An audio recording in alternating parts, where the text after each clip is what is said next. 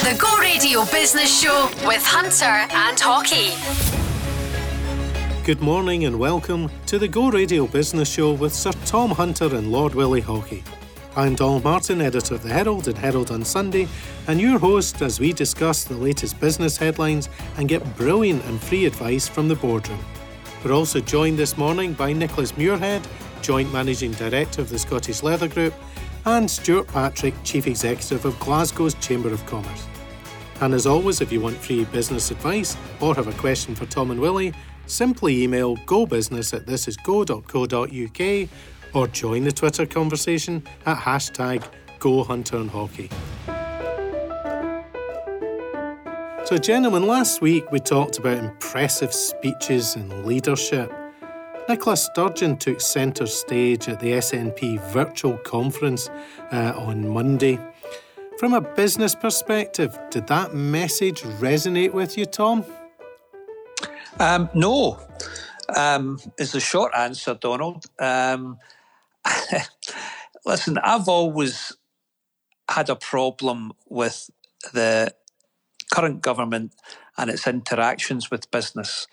And how are we going to pay for all the brilliant services that Scotland need and deserve? The only way we pay for it is through the taxes we pay. And that needs a really flourishing business sector. And there is so little talked about how we're going to pay for it, and so much talked about all the things they're going to give us for nothing. But as we all know in this show, there's nothing for nothing. So I think we've got to get real, Donald. What about you, Willie? Are you impressed? Well, I think obviously the announcement about the £20 is great news for the people who really need it. It's again, where does it come from? You know, I think it was in the small print, but we see we're going to have to make cuts elsewhere. But I think Tom is right. You know, what can business do to help? I think this question, quite simply, is pay more taxes.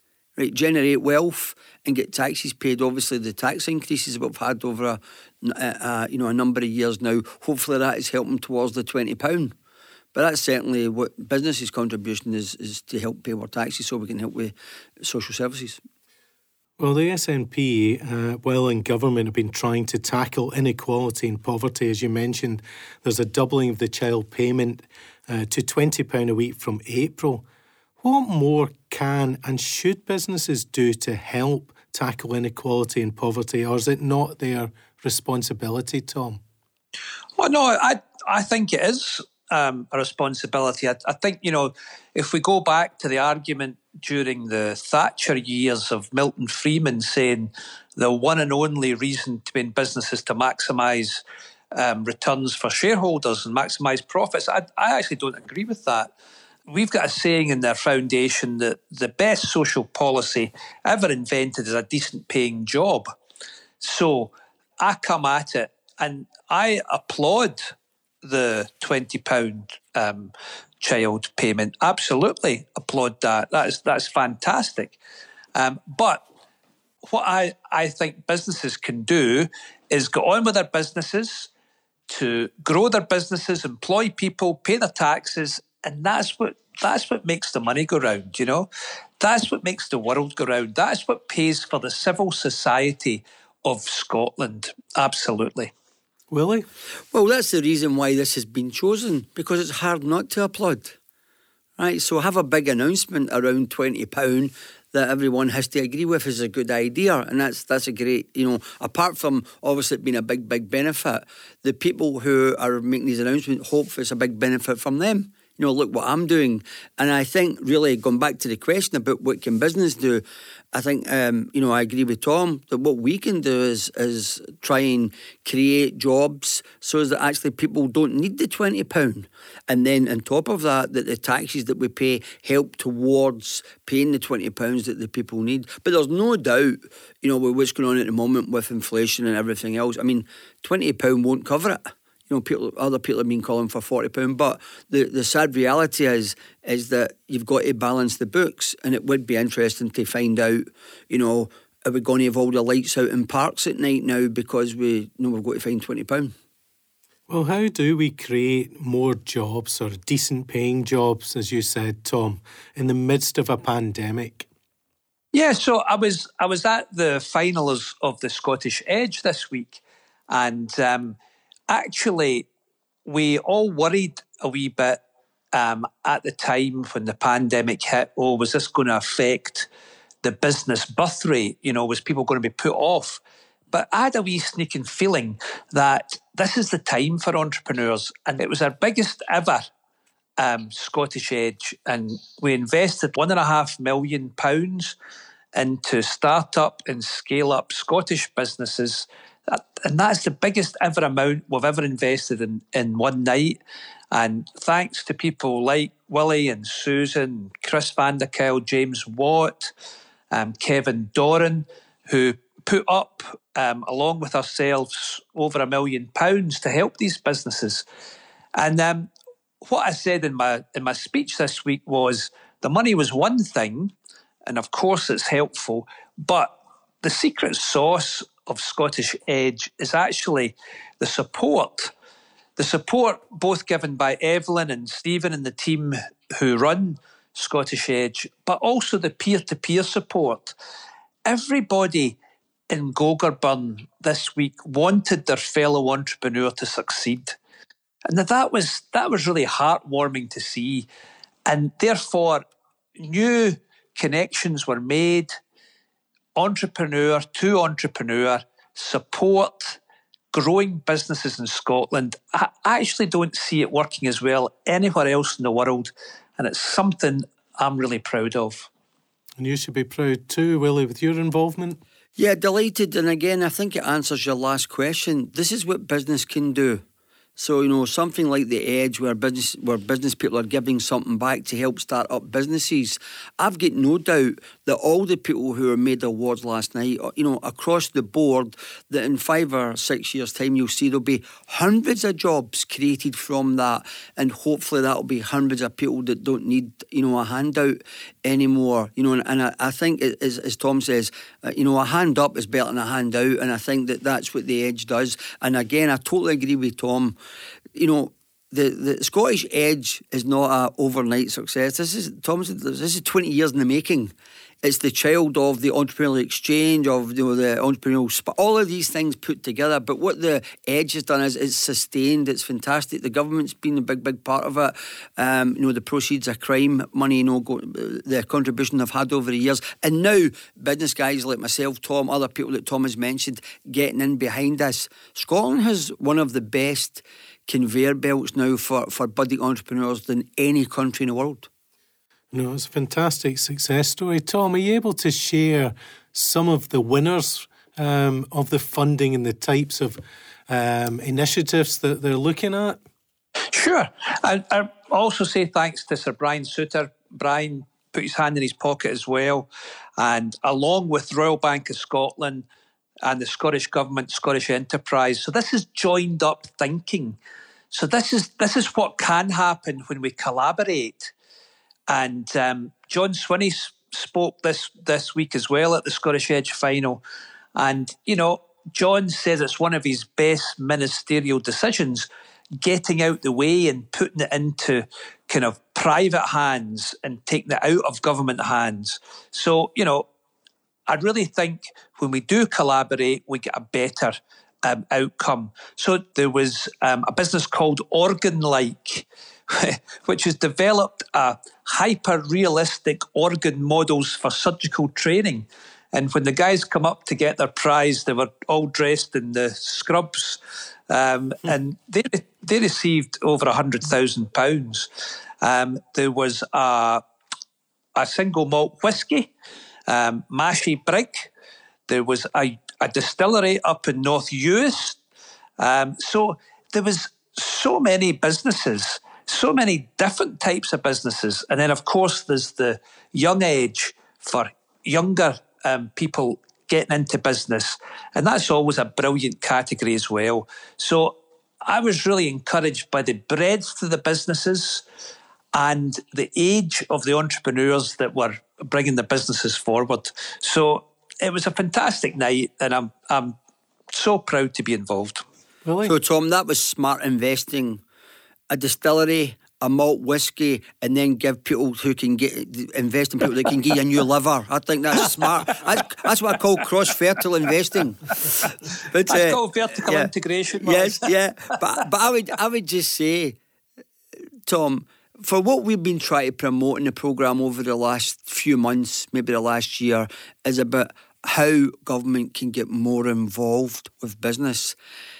They've got a template. The Scottish Edge is that, right? So just take that to the next level and get involved with people at the next level the exact same way you are with the Edge, and the country will be much, much better for it.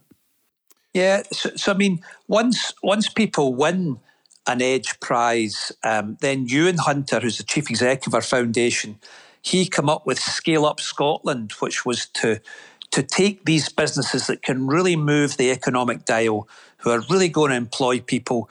And Willie, you spoke at an event for us to these entrepreneurs a couple of weeks ago. Yeah, last week, yeah. How did you get on? Yeah, I thought the people were very impressive. It was a small group, which you can imagine it's a scale-up group. But listening to them, I found it very informative, some of the things that they're doing.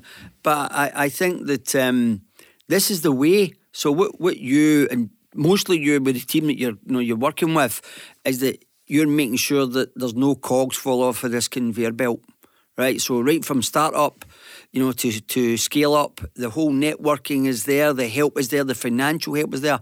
I don't think there's ever been a time in history where people starting businesses could get handouts into 6 figures where you don't have to put your house on the line.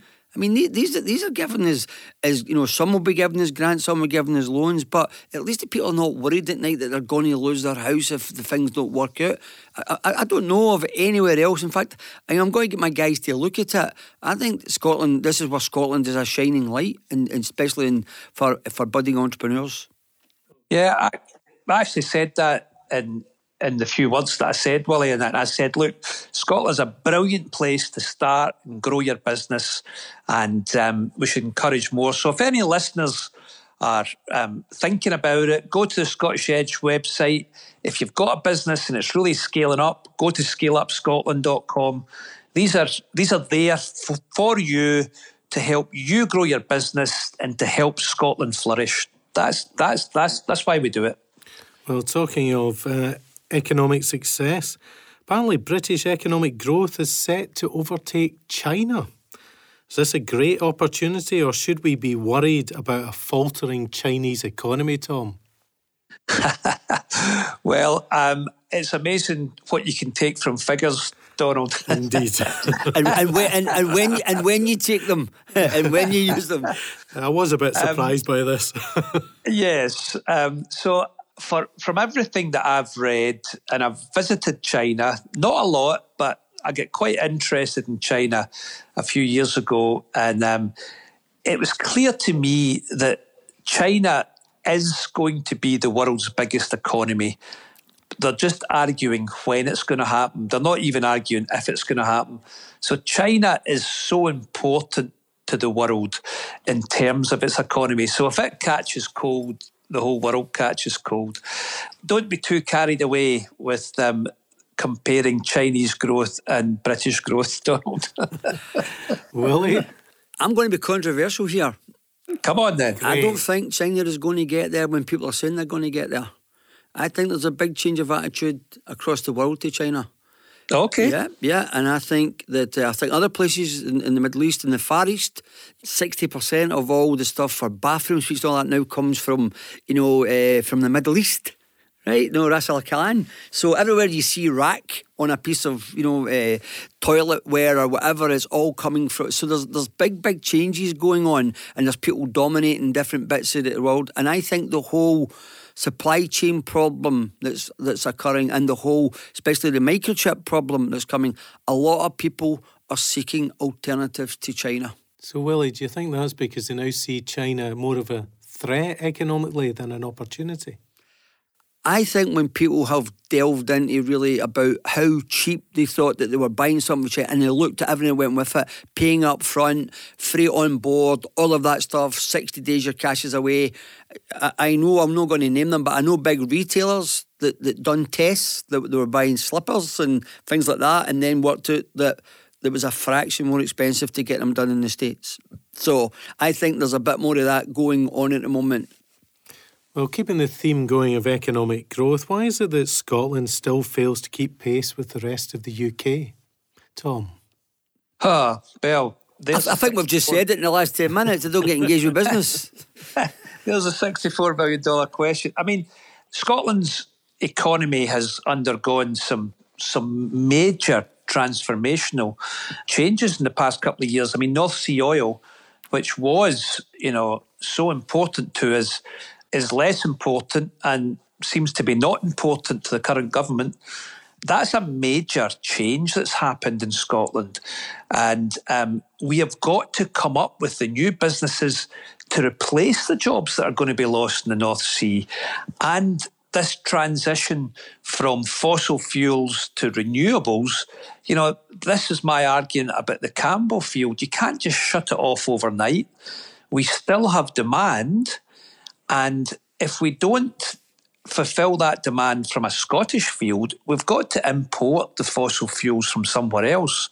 And therefore, the transition over to renewables is the key word, not let's shut it tomorrow. Willie? Yeah, I would be interested just to hear from the government. I can quote you all the things that they are anti. So that, at the moment, fact, they're anti, fossil fuels. They are anti-nuclear. So I'd just love to know what the plan is, what we're going to be working on. But the interesting thing is that if we are successful and start to, reduce the fossil fuels usage, the short-term game will be oil will be $150 a barrel very, very soon, right? And maybe more. So that short-term lift until we run out, I says, will certainly help. But I would be keen to find out what the plan is. It's okay knowing what you don't want to use, but I'd like to see that we definitely. I mean, when it comes to utility, when it comes to energy, you really have to have a long-term plan, right? And I think that we have to start talking about it right now. What is it? Well, hopefully we'll get a minister to come on the show and explain exactly how they are going to move forward. The latest COVID variant is dominating the headlines. Tom, how worried should we be? Well, the honest answer to that is I don't know. And no one else knows either, because it's too early to have any decent data to base your forecasts on. I've been asking people who understand this, and every one of them said, look, we just don't have the data yet. There's some early indications that it's a bit milder. So if people get it, it's not as deadly as the Delta variant. But everybody I've spoke to said, hang on, we need to get hard data. And then from the data, we make projections, and that's how we make decisions. So there's been a knee-jerk on this, and it kind of struck me that perhaps governments, and I'm not talking about any specific governments, but just governments in general, were maybe too slow at the beginning of the pandemic, and now when a new variant comes out, they're thinking, right, we're not going to get caught out again. So the pendulum swung perhaps too far. But again, I have sympathy, Donald, because no one knows. And is there a right and wrong answer? How do we get the balance right? This is difficult stuff. Difficult stuff indeed, Willie. I would have to say, honestly, that when I see the facts from this week, right, which are, the one fact is it's milder, right, and the small amount of people, right, that have it at the moment, I have to ask myself, when I see the reaction, does somebody know something that we don't? Seriously. Does somebody, there's complete... Well, a lot of people know plenty we don't. Yeah, but in relation to this, Tom, the panic, there's no correlation between that and what we know has happened with this new variant. You've had people tell you, I think we've got 9 cases in Scotland, right? So they're telling us straight away it's mild. I think that might be up at 14 now or whatever, right? the people who have been given us the vaccine say that easy in 100 days you would have you could change it, and so it's not. So no one in the clinical side is saying there's anything to panic about, but politicians are rushing out to make statements, and I'm bewildered by the whole thing this week.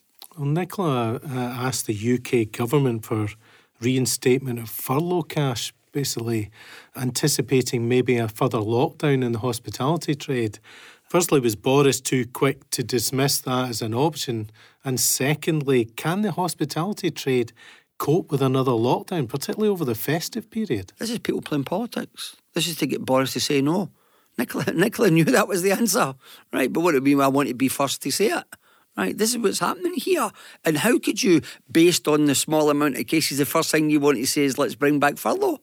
Right? It'd be interesting if he says, OK, you can have furlough, but you need to find the money yourselves. That'd be interesting.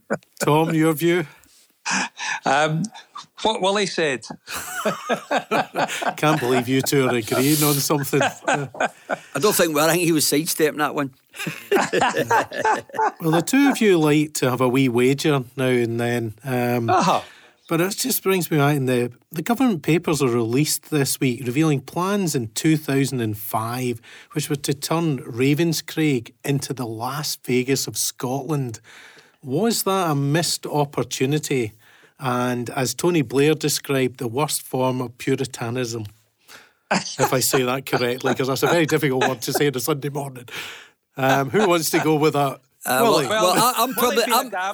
been to Las Vegas maybe a few more times than Tom, I would say. As someone, I have to say, someone who has enjoyed gambling, I think that would be the last thing we would need. You know, I think at the moment, actually, to be fair, there's too much hype on gambling, and people who really can't afford it always see it as a way out, and they try to, go in and make up for the shortfall of the money that they need for a month. And I just think that I'm delighted that maybe a way back in 2005 they decided it was not a good idea. And I remember, you'll remember, Tom, someone Trevor Hemmings had the same idea for Blackpool. Yes, and actually got it approved. Gordon Brown approved it, and then when they looked into the costs and the money and what it, I don't think we need another Sun City in Lanarkshire.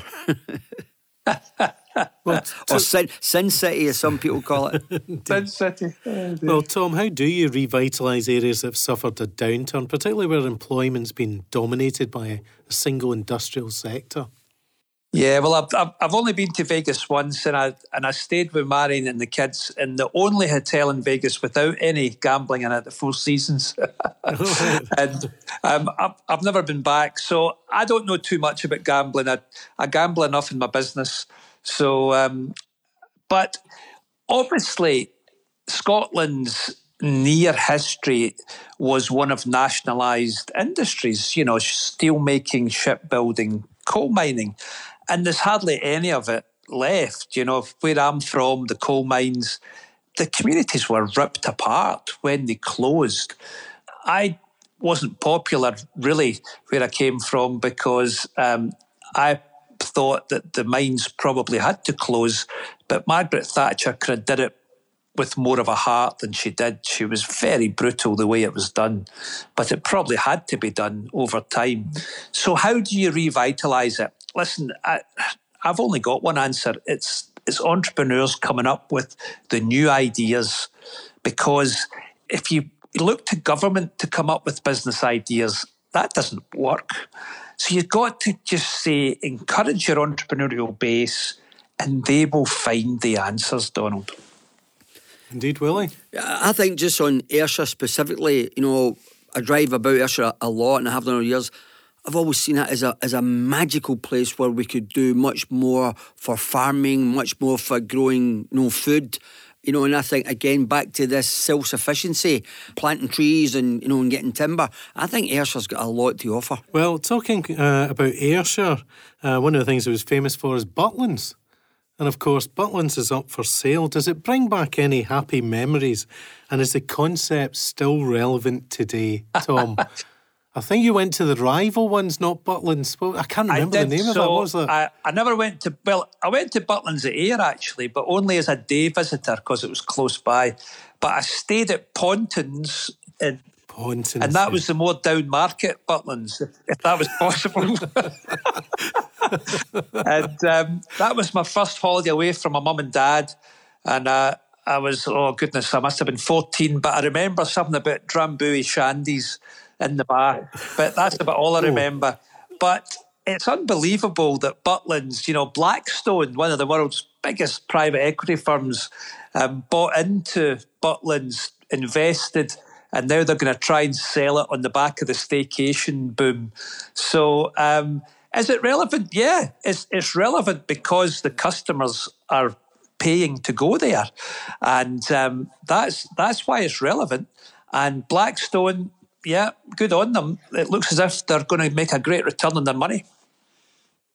Willie? Here's my one story about Butlins and Air, Tom. I think I was about 19 or something. I can't remember. Anyway, me and my friend, we were right into snooker in the day, and there was a big snooker tournament on down in there. What we used to do in the winter was they would try and come up with an idea, to have something on in the camp that could attract people. And so they did this big Scottish snooker event, right? And this was at a time when Alex Higgins was his real bad boy. He was at his best being a bad boy, right? Yep.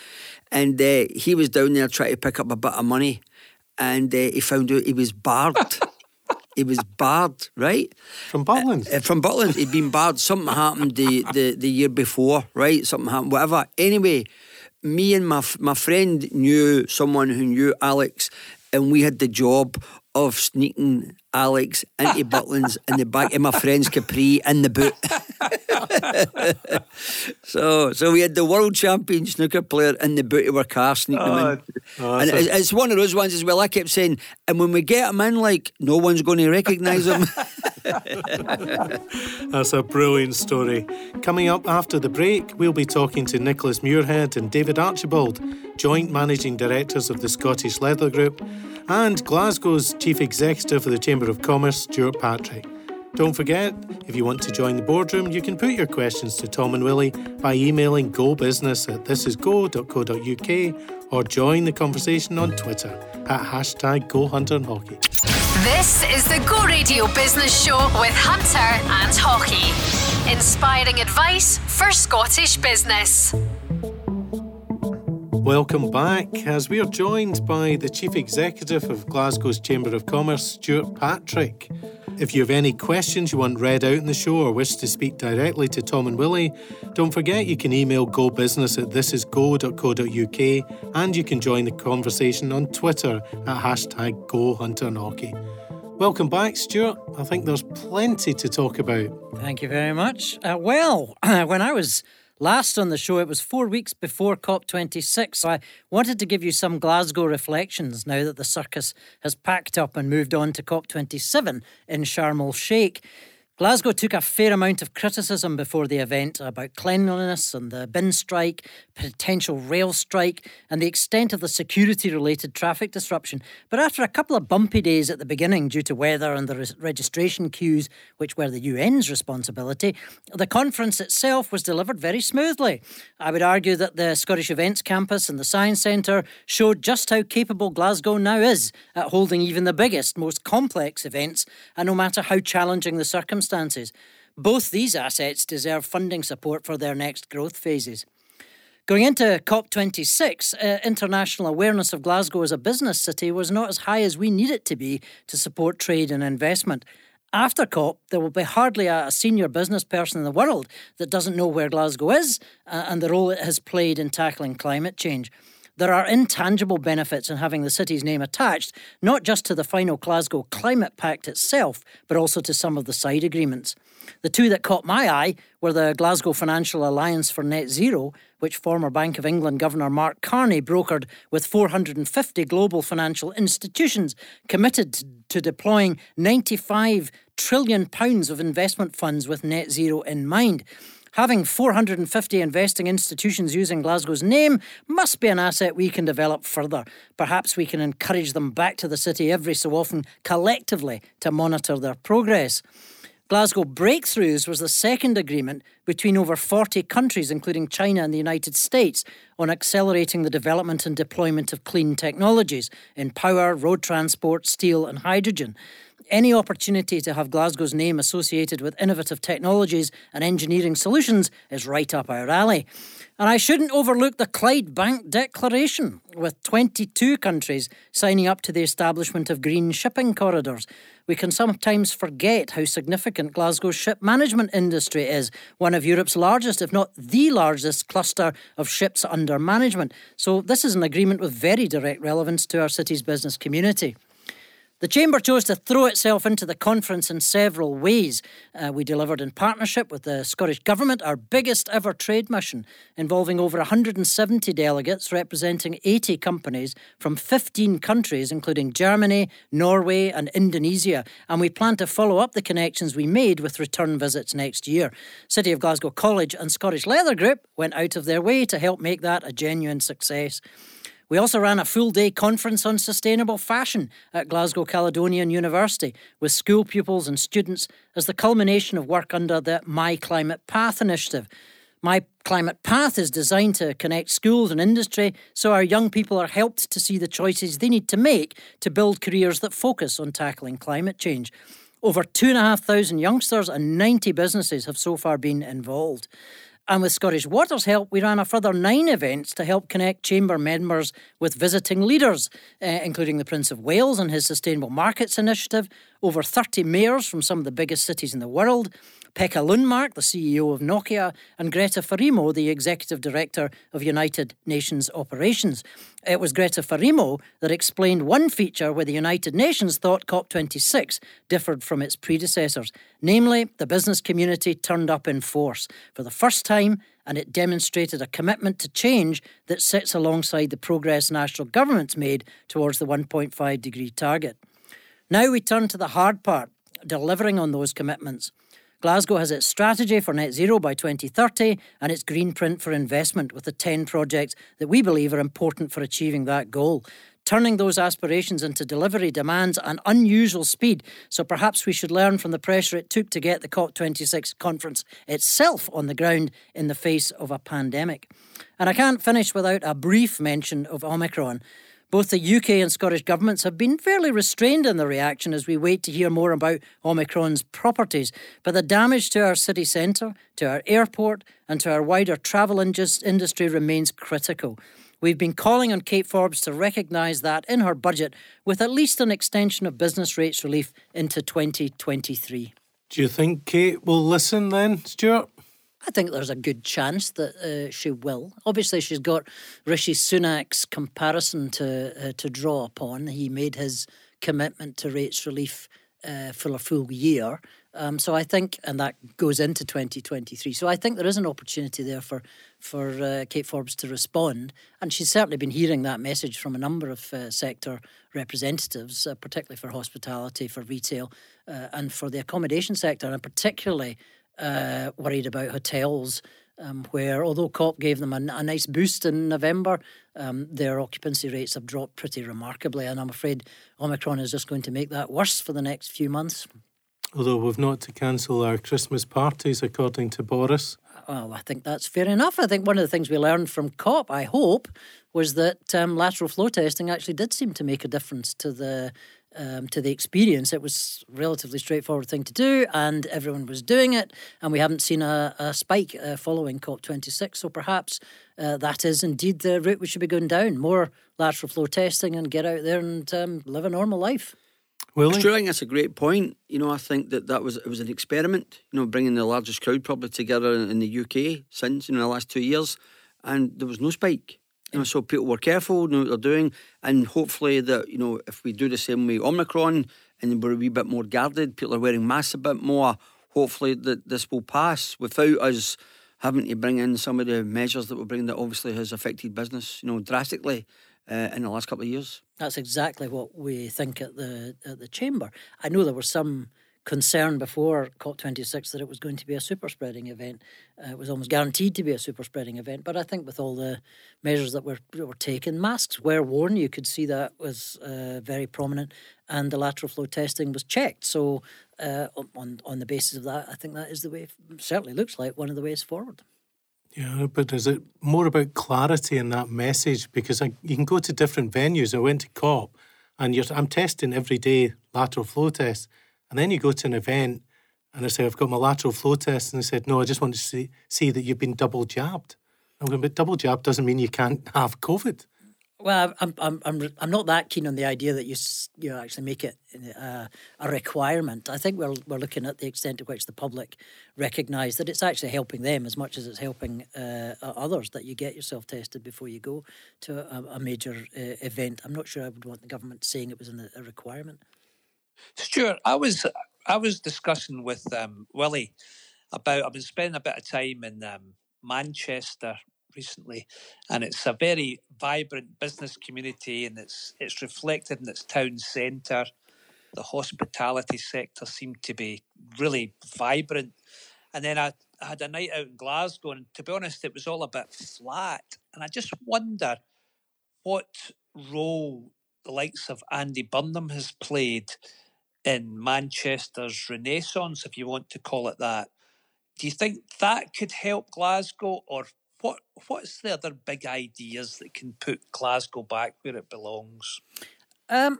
Certainly, whether I would put the credit for Manchester's success at the feet of Andy Burnham, I'm not sure, because to be fair, Manchester's been working on this for a couple of decades actually. So it's more likely the Howard Bernsteins and Richard Leases that have been Stringer. Yeah, they've been in play for a couple of 20 odd years, right, that have really made the difference. And they made Manchester incredibly business friendly. They absolutely focused on attracting investment into the city. Okay, there's a bit of debate about whether the quality of that investment always met the standards you'd like, but in general, the private sector, particularly the development community, saw Manchester as a really strong opportunity. I think Manchester also made a very big deal about its knowledge economy. They built on the back of the opportunities that come out of the university. They merged their universities into one in Manchester. I think in Glasgow, there's no doubt that Glasgow's city centre, to me, it does have a lot of the vitality that Manchester has. It's just been suppressed at the moment with we have a much more constrained approach in Scotland pre-Omicron to working from home. That was something that was beginning to lift at some pace, and you could see that in the footfall stats between Manchester, Leeds and Glasgow. And Glasgow was getting stuck around about the 2/3 of the footfall coming back from the February 2020 level, whereas Manchester and Leeds and Birmingham were shooting up into the high 70s. And that's really the heart of why the city looks a lot more vibrant at the moment. Yeah, Tom, and the thing that we've been harping on about, Manchester is the perfect example. What you had there was a group of people who got themselves into powerful positions, but were all from business. Yeah. Bernstein, Stringer. But what they did more than anything was they basically declared UDI. They didn't care what London was saying.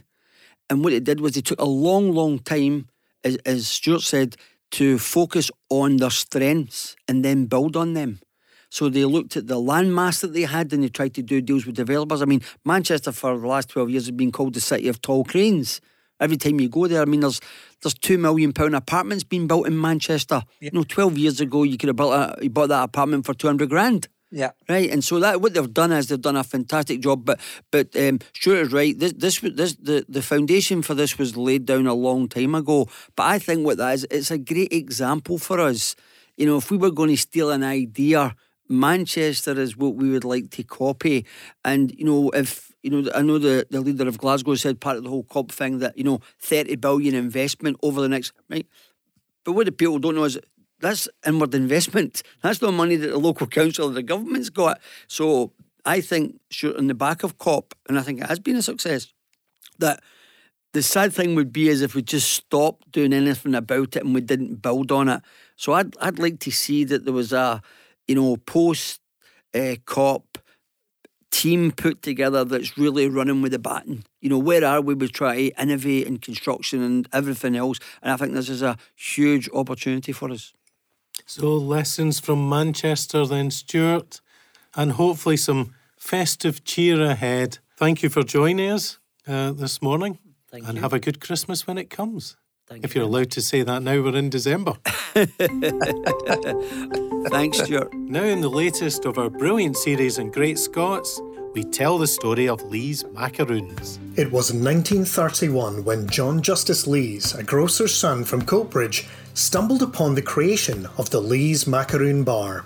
He'd been trying to develop a smooth chocolate fondant bar in the premises above his father's shop in Newland Street. He was unsuccessful in his attempts, so as an experiment he covered a bar in coconut. This was to become the first ever Lees Macaroon Bar that has now become a sweet Scottish favourite.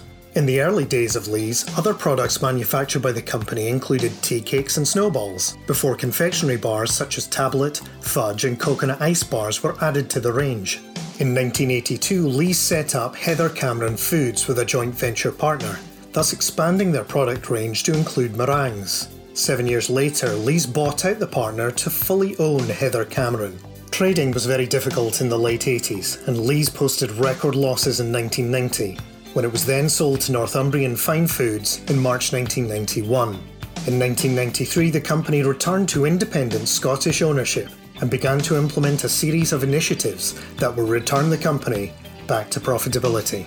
Lees operated out of two factories based in Coatbridge, one making Heather Cameron meringues and the other snowballs, tea cakes and confectionery bars.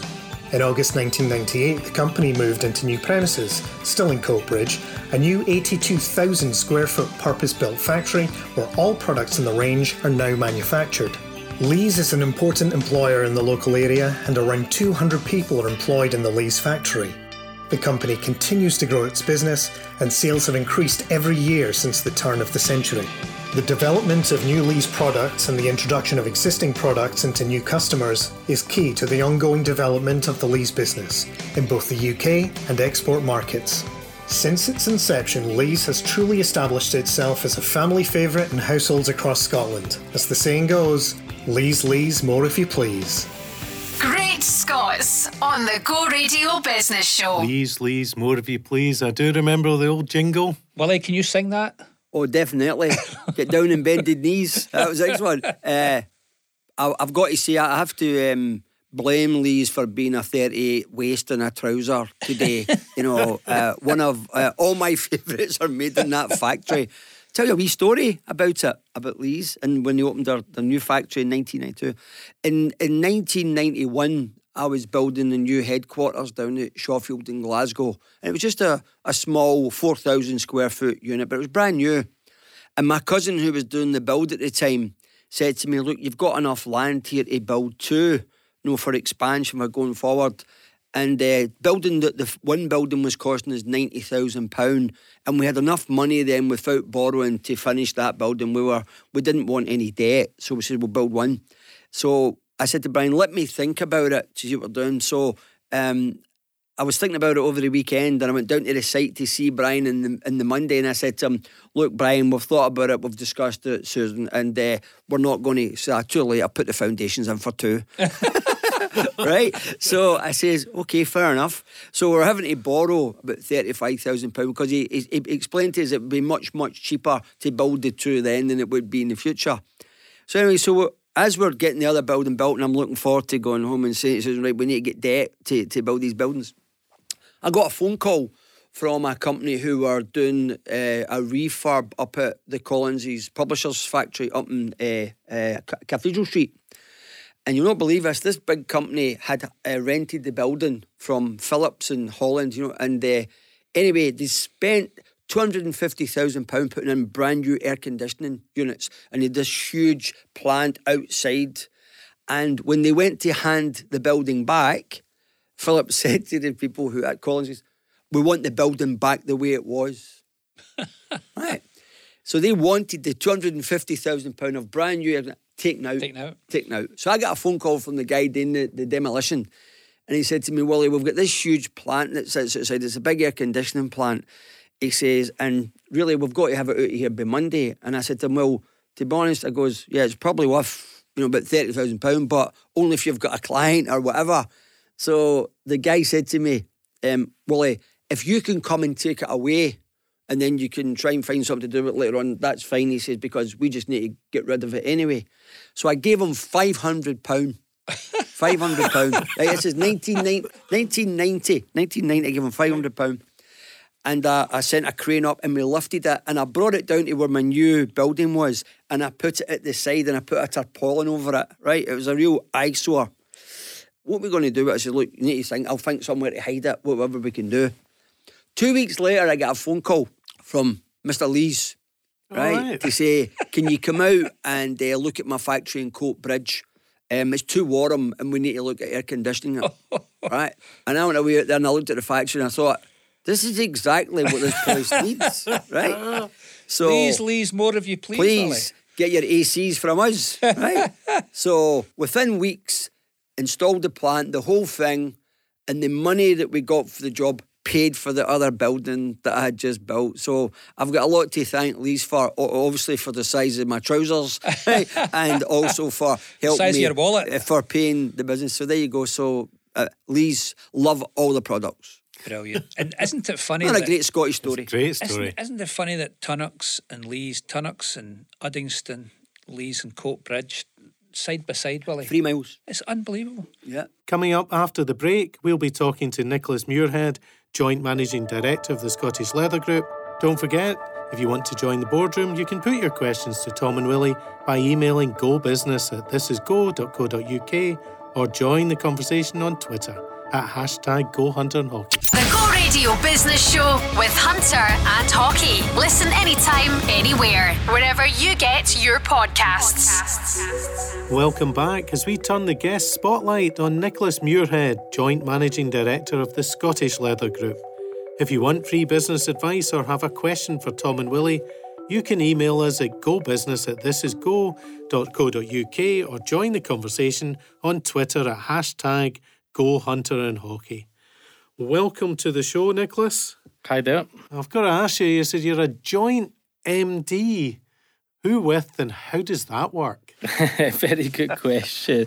The other managing director is a chap called David Archibald, and when we restructured Scottish Leather Group earlier in the year post-COVID, or during COVID more accurately, we took on the roles of joint MD. We brought effectively 5 businesses together as one to form a new company and make us more dynamic and fit for the challenges ahead as we emerged out of Brexit and out of COVID.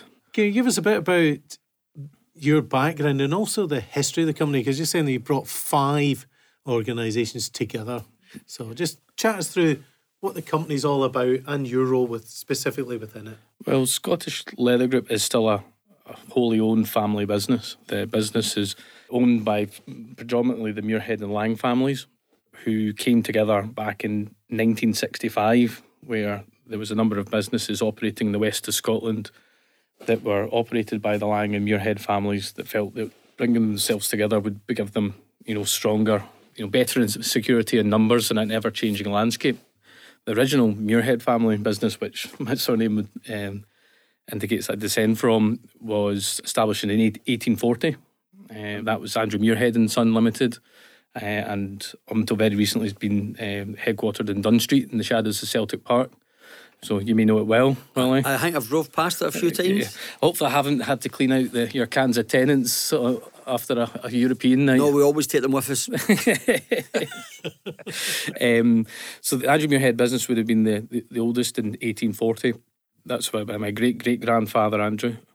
That makes me a 7th generation Muirhead operating in the business. Wow. We do have 8th. I have a cousin who's 8th generation working in the business as well. So whilst we are family owned, we're not family run. As I said, we've got one of our greatest assets is our people.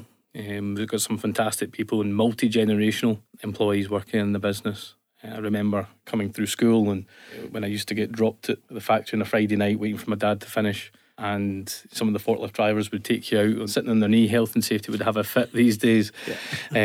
And you get to know these guys, and as I came through the factory 15 years ago when I started the business full time from university, there would be some of the ladies in the factory saying, "Oh, I remembered you when you were in your shorts and here after school," and those people are still here, and sometimes their daughters are there now, and it's got a real kind of warmth to the business.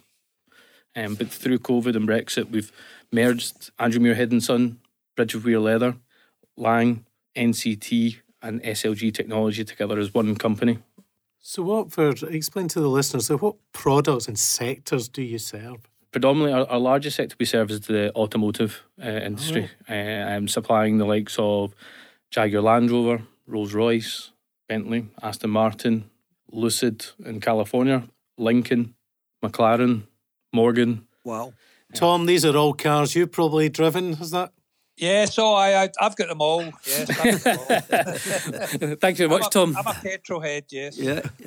Myself also, but then on the aviation side, which is hugely fascinating, we've been involved in such prestigious projects like Concorde, for example, which featured our leather. Also, we currently supply the likes of everything from Ryanair through to Qatar, Emirates, Singapore, Malaysian. And you must also supply the people who do the remodels of the private jets. Yes, we do. That's it's less of where the volume is for us, but absolutely we do that. Yeah. But even and things going beyond aviation and automotive, started doing work with Mulberry, a business we're really proud of having developed. Also working in the trains, mass transit, in terms of we did a full refurb for Irish Rail, and also buses. We've been very fortunate to be associated with a number of prestigious projects, but there's some iconic projects in there. DeLorean, for example, was one that's wow. Rolls off the tongue. How do these come about? You're a Scottish-based company, but you're getting global contracts. It's relationships. I think we're excellent at building those relationships, and people do business with people they like. And I think our sales team and business development team are first class in that. I've got cousin and my younger brother that work in the sales side, and they're first class operators in that regard. You can go anywhere in the world and they'll know someone. Contacts everywhere, and reputation. Then you deliver. So it's not just about selling your product; it's then your product actually doing what it says it does, and living up to those expectations. And then you get recommended, and then when people move in the automotive or aviation sectors, they take you with them in many respects. So the place you've got here in Glasgow, is everything produced here, or have you got places throughout the country or the world? Well, our manufacturing footprint in Glasgow is based the Glasgow area is based between Bridge of Weir and Paisley. And we procure all our raw material from the UK and Ireland.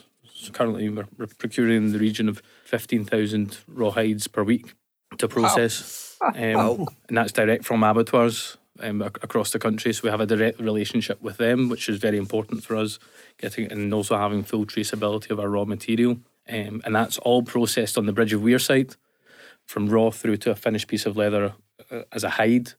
And then the Paisley site is cutting that leather into shapes. So many do you employ now? Many people do you employ here in Scotland? Currently just over 850 people. Wow. And we still have in excess of 100 vacancies at the moment that we're really desperate to fill just now, and that's across operational roles and office-based roles, from marketing, IT, finance to skilled engineers to... So give yourself a plug, tell people how they can get in touch if they're looking for a job. Absolutely. Well, please contact us through our website, scottishleathergroup.com, or hr@scottishleathergroup.com, and also through our recognised agency partner, Allstaff in Paisley. So there you go, guys. There's 100 jobs out there, people, especially in the Paisley and Bridge of Weir area. Yeah, so Nicholas, this is an amazing Scottish success story that I don't know too much about. You've kind of kept yourself under the radar. So was that did you set out to be low key, or was it just not of any interest to the family? I think it's been a conscious decision over the years not to be overly high profile. Manufacturing leather has not always traditionally been seen with too favourably. However, we are hugely passionate how we operate. We operate hugely sustainably, and we produce the lowest carbon leather anywhere in the world.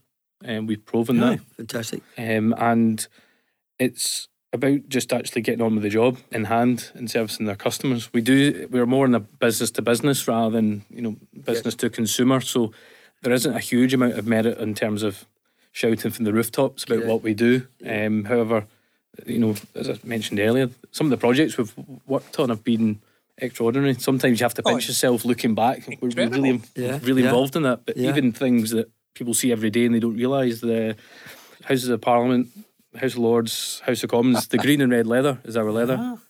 Or if So, you, Willie, you It's have, funny, I had a wee you've bit of that sat- sticking into me last week. There was a wee, you've sat there was a ridge. There was a ridge on the bench. Can I ask you next? I'm intrigued to find out what was David's and your titles before you agreed to this joint, and how did that come about? You agreed that that's how you're going to run it. Fascinated. well, talking about my own journey first, I joined the business 15 years ago. I joined as an engineer, having said to my father I would never work in the business. Good lad.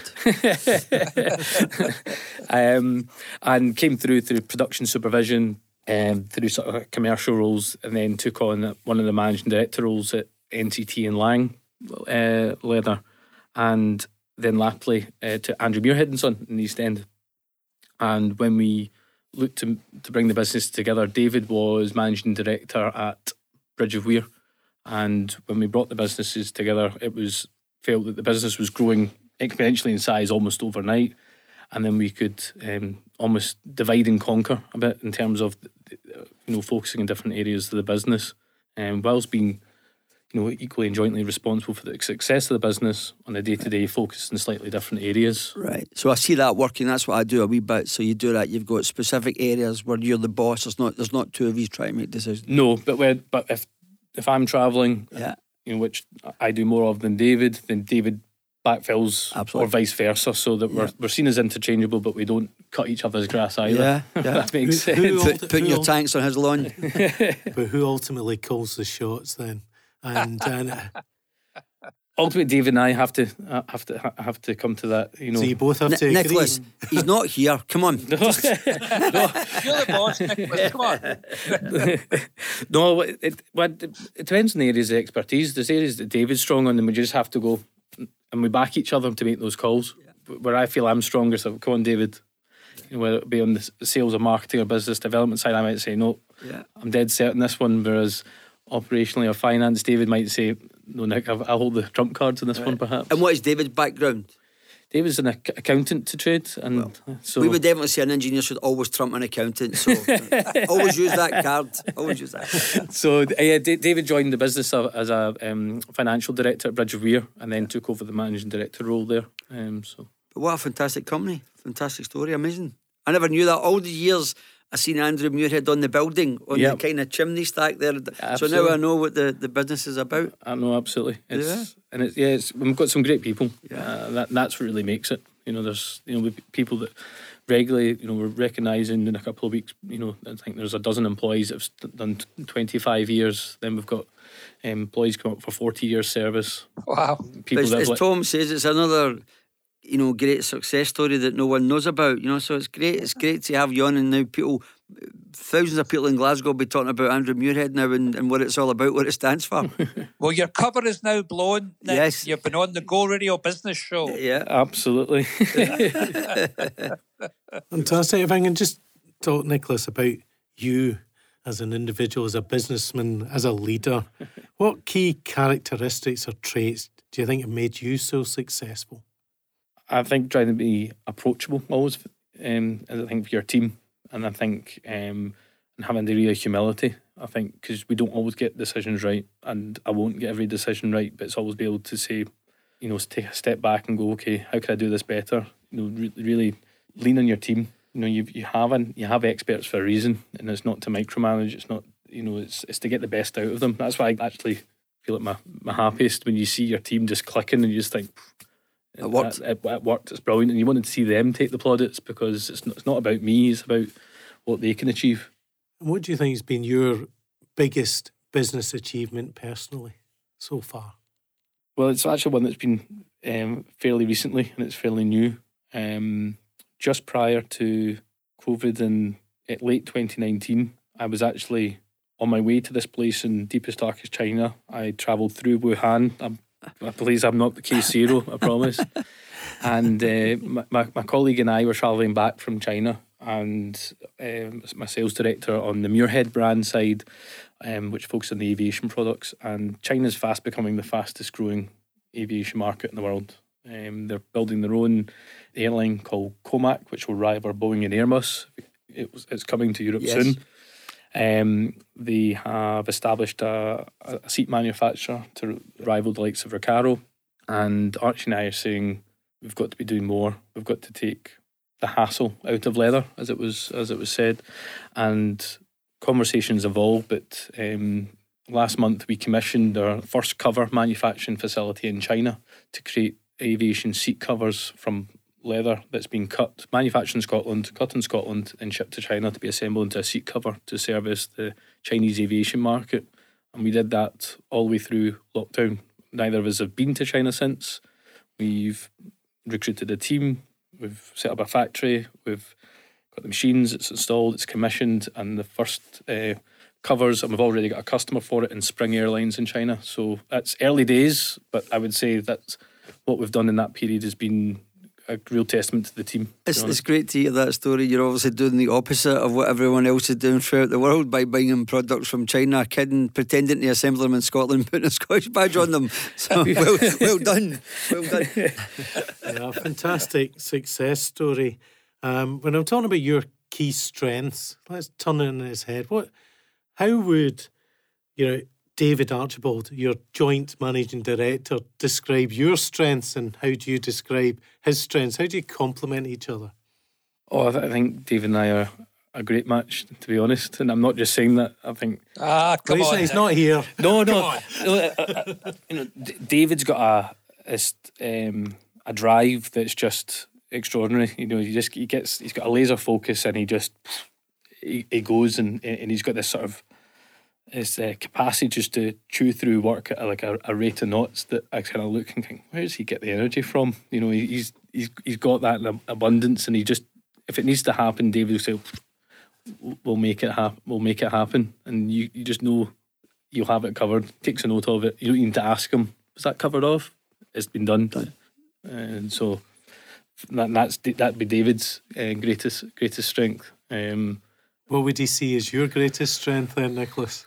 Seeing different market opportunities, maybe being a bit of an optimist, stretching, maybe setting stretch targets, saying, come on, can we do this? How taking us maybe into new avenues where we haven't gone before, managing relationships. I like to think I'm fairly strong at that, because we have very demanding customers all across a whole host of sectors, I think we manage them well. Did you know you had those complementary skills before the appointment of you both as joint MDs, or is it something that's just blossomed? I don't think we knew before, because when our board decided that was the direction they wanted to take in leading the group, I think we're probably both a bit kind of like, okay, joint MD, didn't see that one coming. But as we've got to know each other a bit better, and we always work closely together as managing directors of companies within the group, and we realise that we do complement each other. And so it hasn't had to be forced, because I was quite apprehensive, going, how is this going to work in reality? Can I come in and ask you, so if you both didn't see it coming, who made that decision? Our main board, right. Our main board at the time, led by our chairman Robbie Brown and CEO Ian McFadden. So, there's overset all the group companies at that time, and it was their decision to say this is how we're going to take it forward. And do you still have a group CEO? Yes, right. So Ian McFadden. So Dave and I report directly into him, okay, and now sit on the main board alongside him. Right. Which is good. Good structure. So Nick, how does it work with you being family and the person you report to not being family? It works well in the sense that Ian's always got the shareholders. He's passionate about two things: he's loving shareholder value, but also he is. I could be doing a disservice here. He must be pushing 40 years with the business. Maybe not quite 40, right, but 35 maybe. I'll get a slap probably when I go up the road. But because Ian came through the business as well, that he's hugely passionate about the employees in the business and looking after them correctly. So Ian has that balance there, because he's been with the business so long. He appreciates what the shareholders bring in terms of a long-term view. It's not out to make a fast buck, it's out to be here for generations to come. So the big question will be, now understanding your structure completely, one day when Ian's maybe been 45 or 50 years with the business and it's time to go, will his task and the board's task be then to pick one of the two, or do you think that you'll both impress the board that much now that they may actually just run with the joint COOs or whatever you want to, we can't call it joint CEOs. No, absolutely. There is businesses out there with joint CEOs, yes? Yes, so that's to come. That's to come. I think just with the challenges we've got facing us just now, it's hard to even look that. It feels hard to look that far ahead, and being honest, it feels quite almost selfish and self-serving to be even thinking that way. About it. To think about it, because you know, I think when you walk in every day, you're responsible for the livelihoods of 850 well, while people. you're sitting saying that, we can tell you David's back at the ranch, right, having a chicken salad, saying I've set him up to fail. Everybody in the world will now know I'm better than him, so I'm a shoo-in now for the CEO. Ian, if you're listening, I'm only kidding. I'm sure you'll be a great success. Sorry, Tom, you wanted to come in. Yeah, so Nicholas, I've just loved hearing about this Scottish success story. It's just, and it's one of Scotland's best kept secrets. But how important has it been to the family and the business to be based in Scotland? Oh, hugely important. I think we're a very, passionate family about being based. Our heritage is everything. In fact, that's a big factor of why we do get sourced in these projects. They like the fact that when they're speaking to the sales directors or account managers, that they're authentic. They have a Scottish accent. They play golf. They know the local area. But they're also passionate about cars or aviation, and to offshore the business just as in the consideration, it wouldn't be the same business, and I don't think it would work. How can you have fine Scottish leather manufactured in China? That's why the core manufacturing business has to be here. And yes, we have satellite operations and partners that do different parts of the process, but leather manufacturing is here in Scotland. So would you say Scotland's your competitive advantage, Nicholas? It's one of them. Brilliant to hear that. One of them. Well, it's a great Scottish success story. Thank you, Nicholas, for sharing that with us. After the break, we go into the boardroom where Tom and Willie answer your business questions and offer free, brilliant advice. If you want to take part, then simply email your questions to gobusiness@thisisgo.co.uk or join the conversation on Twitter at #GoHunterandHaughey. The board you can't afford. This is the Go Radio Business Show with Hunter and Haughey. Welcome back as we go into the boardroom with Hunter and Haughey and answer your calls with free business advice, insight and inspiration. If you have any questions you want read out on the show or wish to speak directly to Tom and Willie, you can email gobusiness@thisisgo.co.uk and you can join the conversation on Twitter at #GoHunterandHaughey. We're going to our phone lines now, and first up is Gary Cooney from King Kong Digital. Welcome to the show, Gary. Hi, Donald. Thanks for having me on. Tell us a wee bit about yourself and your business, because that's a very interesting name for it. Thanks very much. So, my name's Gary Cooney, Director of King Kong Digital. So, we run a digital marketing agency specialising in website design and lead generation. We're about to launch a SaaS model. So, we're looking to launch our own marketing and CRM software targeting SMEs. So my question to Tom and Willie is, when is a good time to take investment into your business from angel or VC investors? Early to fuel growth or later to retain more equity? How would you assess this in your business? Great question. Tom? So, hi Gary. Brilliant name for your business, first of all. I love that. Thanks, Tom. So it's a terrific question. Now, it's very hard to give specific advice on such a big question. I would need to know your business a bit better. But whenever people are taking on investment, I really get them just to pause and think, right, why are you doing this? And what are you giving up by taking outside capital? Because, money comes with strings attached. There's just no way people can take money into their business and things won't change. Every investor says, oh no, it'll just be the same. But the investor is doing it for a return in a prescribed piece of time. And all the awkward questions have got to be dealt with up front, Gary. So you need to ask yourself, right, why am I taking this investment and what am I giving up in order to do it? And then only you can really answer that question. But have the difficult questions before you sign on the dot.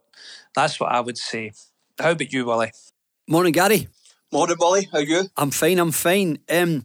I've got a kind of idea how this works. I think this is kind of, there is a wee matrix, right? Although it's not very scientific, it's dead simple.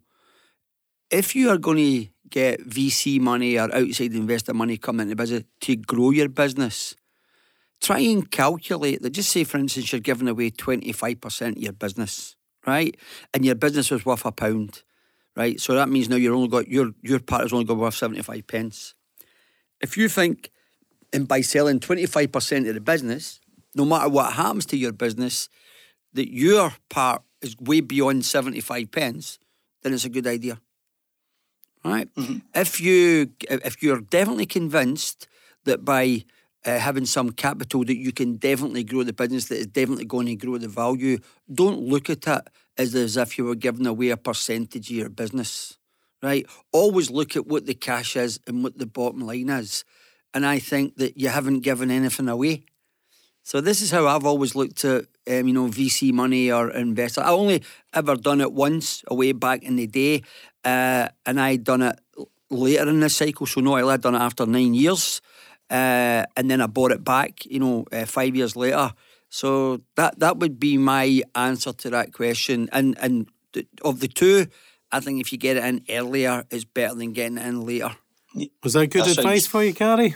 Excellent. Yeah, thanks very much, guys, for that. Yeah, it's obviously some of the thoughts that I have been having. It's sometimes better to have a sort of smaller part of a larger pie, as the old adage goes. So, yep, thanks very much. Count it in the dollars and not in the percentage. And I think Tom would be in a better position to answer this than me. But I think generally when you look at getting an investment later, it's all about maybe you try to take a bit of money off the table, rather than try to grow the business in the early days. But that would be my advice.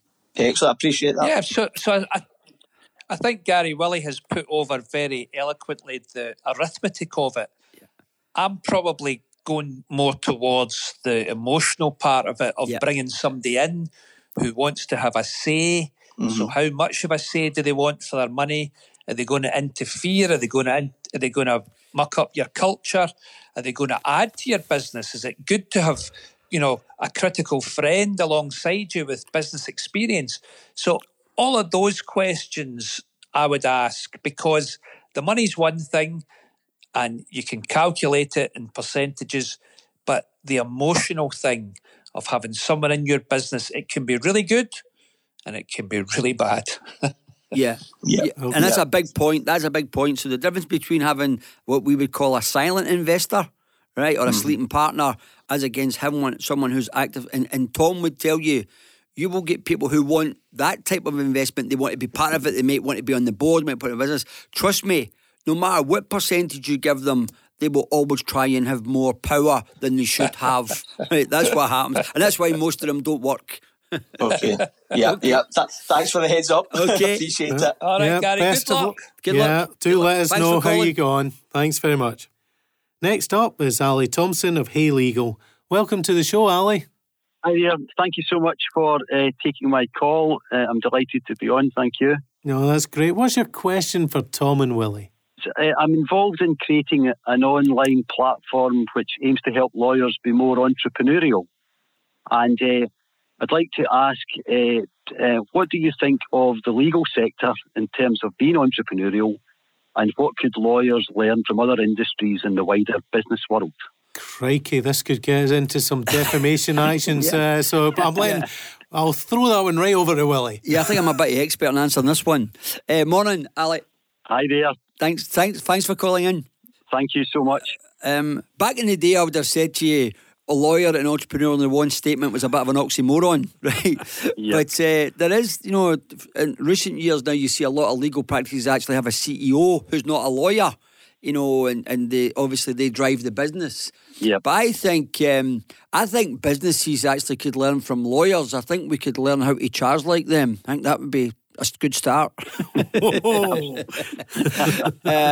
I think that law firms and small accounting companies have came much more out of the dark ages, where it was just that this was how we've done it for 50 years, this is how we're going to continue to do it. And I think a lot of law firms have got more entrepreneurial. The marketing's better, the service is better, the services that they want to provide is broader, Yep. And I think that that going back and learning again the things we've been taught about earlier, what the entrepreneurs do. Let's find out what happens at the Scottish Edge. Let's find out at the Entrepreneurial Hub. How do they do it? Is it networking? Is it how they run their business? How do they market? I think that, the bit of advice, if we're asking how can law firms be more entrepreneurial, it will be to get more engaged with the kind of entrepreneurial society. And I also think that's actually good for marketing as well.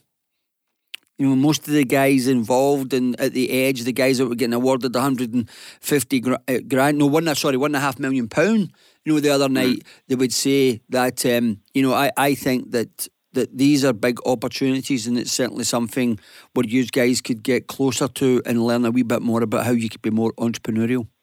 What's your view then, Ali? How can law firms be more entrepreneurial?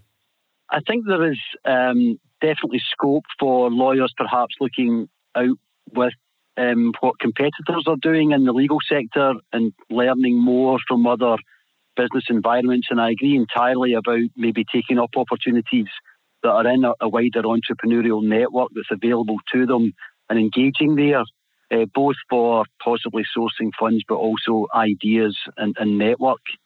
But really, I think one of my key interests is in other sectors which are able to provide great customer experiences and see what they could learn there. Yeah, well, the only lawyer that I know is very entrepreneurial, Mark O'Dowd.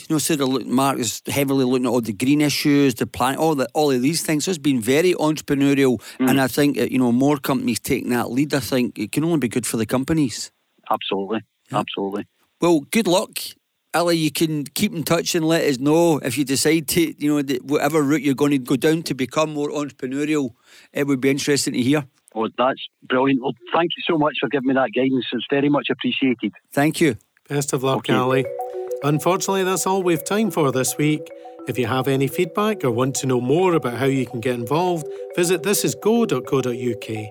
And don't forget, you can put your business questions to Tom and Willie by emailing gobusiness@thisisgo.co.uk or join us on Twitter at #GoHunterAndHaughey. The Go Radio Business Show with Hunter and Haughey. Listen anytime, anywhere, wherever you get your podcasts.